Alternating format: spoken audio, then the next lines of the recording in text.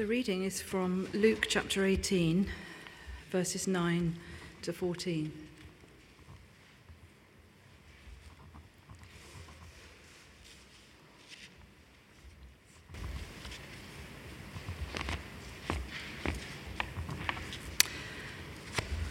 The parable of the Pharisee and the tax collector. To some who were confident of their own righteousness and looked down on everybody else, Jesus told this parable. 2 men went up to the temple to pray, one a Pharisee and the other a tax collector. The Pharisee stood up and prayed about himself. God, I thank you that I'm not like other men, robbers, evildoers, adulterers, or even like this tax collector. I fast twice a week and give 1/10 of all I get. But the tax collector stood at a distance. He would not even look up to heaven, but beat his breast and said, God, have mercy on me, a sinner. I tell you that this man, rather than the other, went home justified before God. For everyone who exalts himself will be humbled, and he who humbles himself will be exalted. This is the word of the Lord.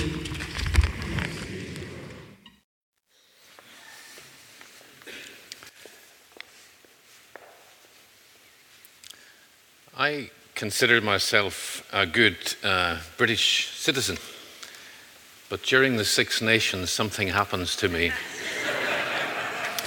There's something deep down within that comes to the surface that lies dormant the rest of the year. And when those men in green come onto the pitch, something just takes me over.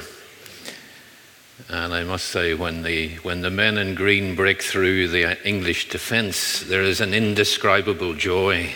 Yeah. Sadly, this year we had to leave it to the men in red, but they didn't let us down. Some may question my claim to be British because of that, and maybe rightly so. And if you add to that Lord Tebbutt's cricket test, I don't just fail because I support the wrong team, I fail because the game itself completely mystifies me. I catch a few seconds at the end of the news and I think, how does anyone actually watch this? And I'm told that some games actually go on for days. And then there's the fact that every time I open my mouth, it's fairly obvious that I don't come from the home counties. And you add all this together, and some may, with good reason, question, is this man a charlatan? Is he really British at all? But then I have this, my passport. And in here, this is what it says, and it does have my photograph in it. It says that Her Britannic Majesty's Secretary of State requests and requires, in the name of Her Majesty, all those to whom it may concern, to allow the bearer to pass freely without let or hindrance, etc., etc. So, to those who may challenge my Britishness, I say actually it matters not, because no one less than Her Majesty's own representative has declared that I am British, and none of you can take that away from me. No one less than the Queen's representative. Cultural sociologists refer to these kind of markers that make us, that set apart an ethnic, a national, a political or religious, or maybe some other groups, as being boundary markers. Things that define us, and within those boundary markers, they define us as to who we're part of that group. We're part of that ethnic group or religious group. And the more that the identity of that group is under pressure, the more important those markers become. And that's why they're so strong in Northern Ireland. That's what this story essentially is all about. Who is in and who decides who's in. That's what the story is about. Luke helpfully explains why Jesus told the story. At the first verse it says, it was addressed to those who were confident in their own righteousness. Luke fills us in with this bit of background. Luke tells us that Jesus was addressing people who were confident that their boundary markers qualified them to be part of God's people. That, he says, is what this story is about, and that's why Jesus told it. So for this particular Pharisee, and it would seem for many of the other Pharisees, what marked them out as belonging to God's people, as belonging to God's elect, were the law, the Torah, circumcision, food laws, and other markers as laid down by God that identified them as the people of God. They were confident in their own righteousness. They were confident in their own boundary markers as being qualified to be part of God's elect. It's interesting to note, isn't it, that all of what they believed was entirely orthodox practice. All boundary markers actually laid down by God. That's important. And we'll come back to that. But in contrast, the tax collector stood at a distance, would not even lift his head up, beat his breast, the breast and the heart, or the heart being the seat of sin. So therefore, as a symbol of grief or contrition, he beat his breast and said, "God be merciful to me, a sinner." And then the story ends by Jesus giving his commentary on the story. And he says that this man, rather than the other, went home justified before God. So Jesus says that the true people of God, the true manner in which God's elect are marked out, are where there is true penitence, where there is true humility before God. That's what marks out his people. That's God's boundary marker. And that's what marks us out as being part of God's elect. And it is possible, therefore, to be very knowledgeable about orthodox Christian belief and practice. It's possible to have all the outward badges of orthodoxy and yet fail to grasp this. So we need to take careful interest in what Jesus is saying. It's possible, too, to come to Christ as a penitent sinner, to receive him, to get it right, and yet over a period of time to become a self-righteous Pharisee. Sadly, the path from penitent sinner to self-righteous Pharisee is a well-trodden path. Our journey of faith will, at the early stage, involve coming to Jesus as a penitent sinner. There is no doubt about that. And we commence a new journey with Jesus, and we realize that to work out in practice what that means, we become part of a community of faith, a local church.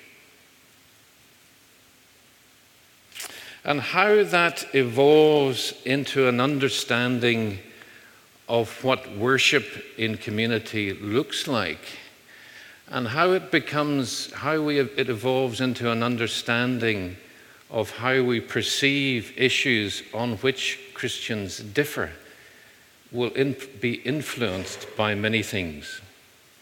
It will be influenced by our upbringing, our personality type, the church in which we have come to faith within, family, friends, the way that we've been taught to read and understand the Bible, and perhaps some experiences of life, and some of them may be quite painful, all shape and mold us as to how we see the world and how we see some of the rather difficult issues that we face.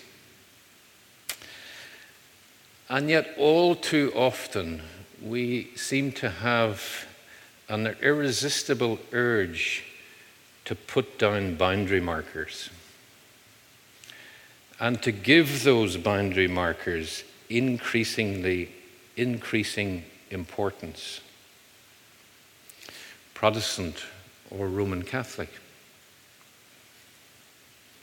The inclusion of those in a same-sex relationship or not. The use of the charismatic gifts or not. These boundary markers can be defined from either side. The ministry of women in the church or not.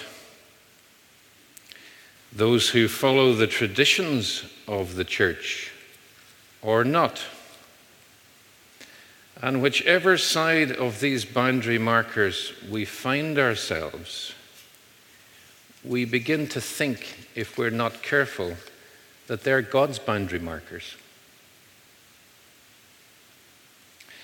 And we begin to think that we've reached that point of belief through a divine revelation, through purely reading the Word of God as it's intended, and we've reached a conclusion that could only reach that conclusion. And the ever-present danger is that we begin to see ourselves in relation to those who are the other side of those markers. And we become defined by ourselves within those markers, rather as fellow sinners before God. And we lose sight of the fact that we stand beside such people equally in need of God's mercy. Of course, these issues are important. Of course they're important. Of course we need to approach them prayerfully and carefully and try to reach some sort of conclusion.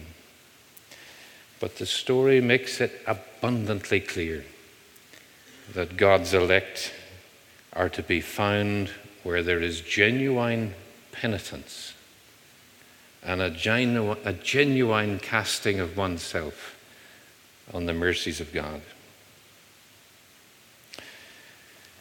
I find this challenging because when I read the Gospels and I come to a story like this about the Pharisees in my mind are always someone else.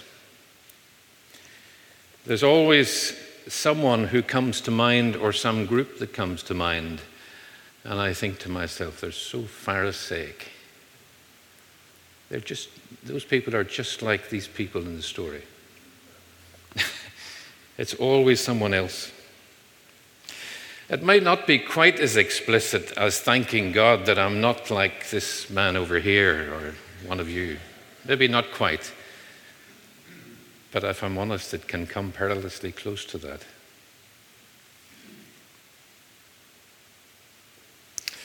One of the challenging aspects of this story is that the Pharisees were conducting their religious practice purely as God instructed. They were entirely orthodox in their belief. Such was their zeal that they went beyond what God instructed. They were zealous, and they were orthodox in what they did. In a moment, we come forward to receive bread and wine. One of the prayers that we sometimes use, I don't think we're using it today, is the prayer of humble access. And some of the words seem to come from this particular story.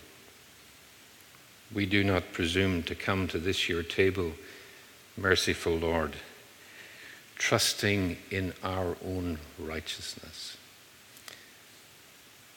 but in your manifold and great mercies. That's the basis. That's why we stand and receive. And as we receive, we stand side by side with people who may have very, very different views on some of these issues.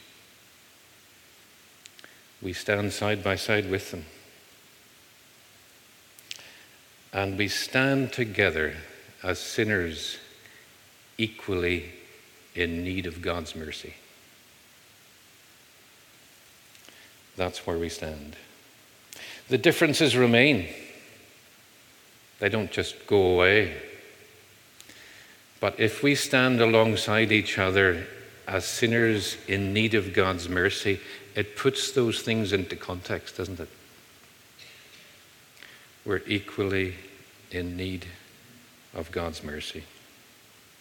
And as we return to the Lord, we receive the promise that He will have mercy and He will freely pardon. The most amazing and comforting part of this story is Jesus' comment right at the end. The tax collector, he says, went home justified before God. What does that mean? In those days when someone stole from you, you didn't go to the police. You went and you took your case against that person, and it was heard before the judge. So the judge heard your side of the story and your evidence, and the other person was there to give their defense. And the judge took a decision. And if he found in your favor, he justified you. He justified you. You were declared to be in the right, to be righteous, to be vindicated. Jesus said that man went home justified, not before the local judge. He went home justified before God. Isn't that immensely comforting to us? That as we come to worship this morning, as we come forward to receive bread and wine, God be merciful to me a sinner. We are go home justified. I don't know if some of the views that I have on some of those subjects are right or wrong. I hold views. I'm not absolutely sure if some of them are correct or not. But I stand before God this morning and I declare, God, be merciful to me, a sinner. And I receive the promise along with you that He will have mercy. And He will freely pardon. The tax collector went home justified before God. We do not presume to come to this your table, merciful Lord, trusting in our own righteousness, but in your manifold and great mercies. Amen.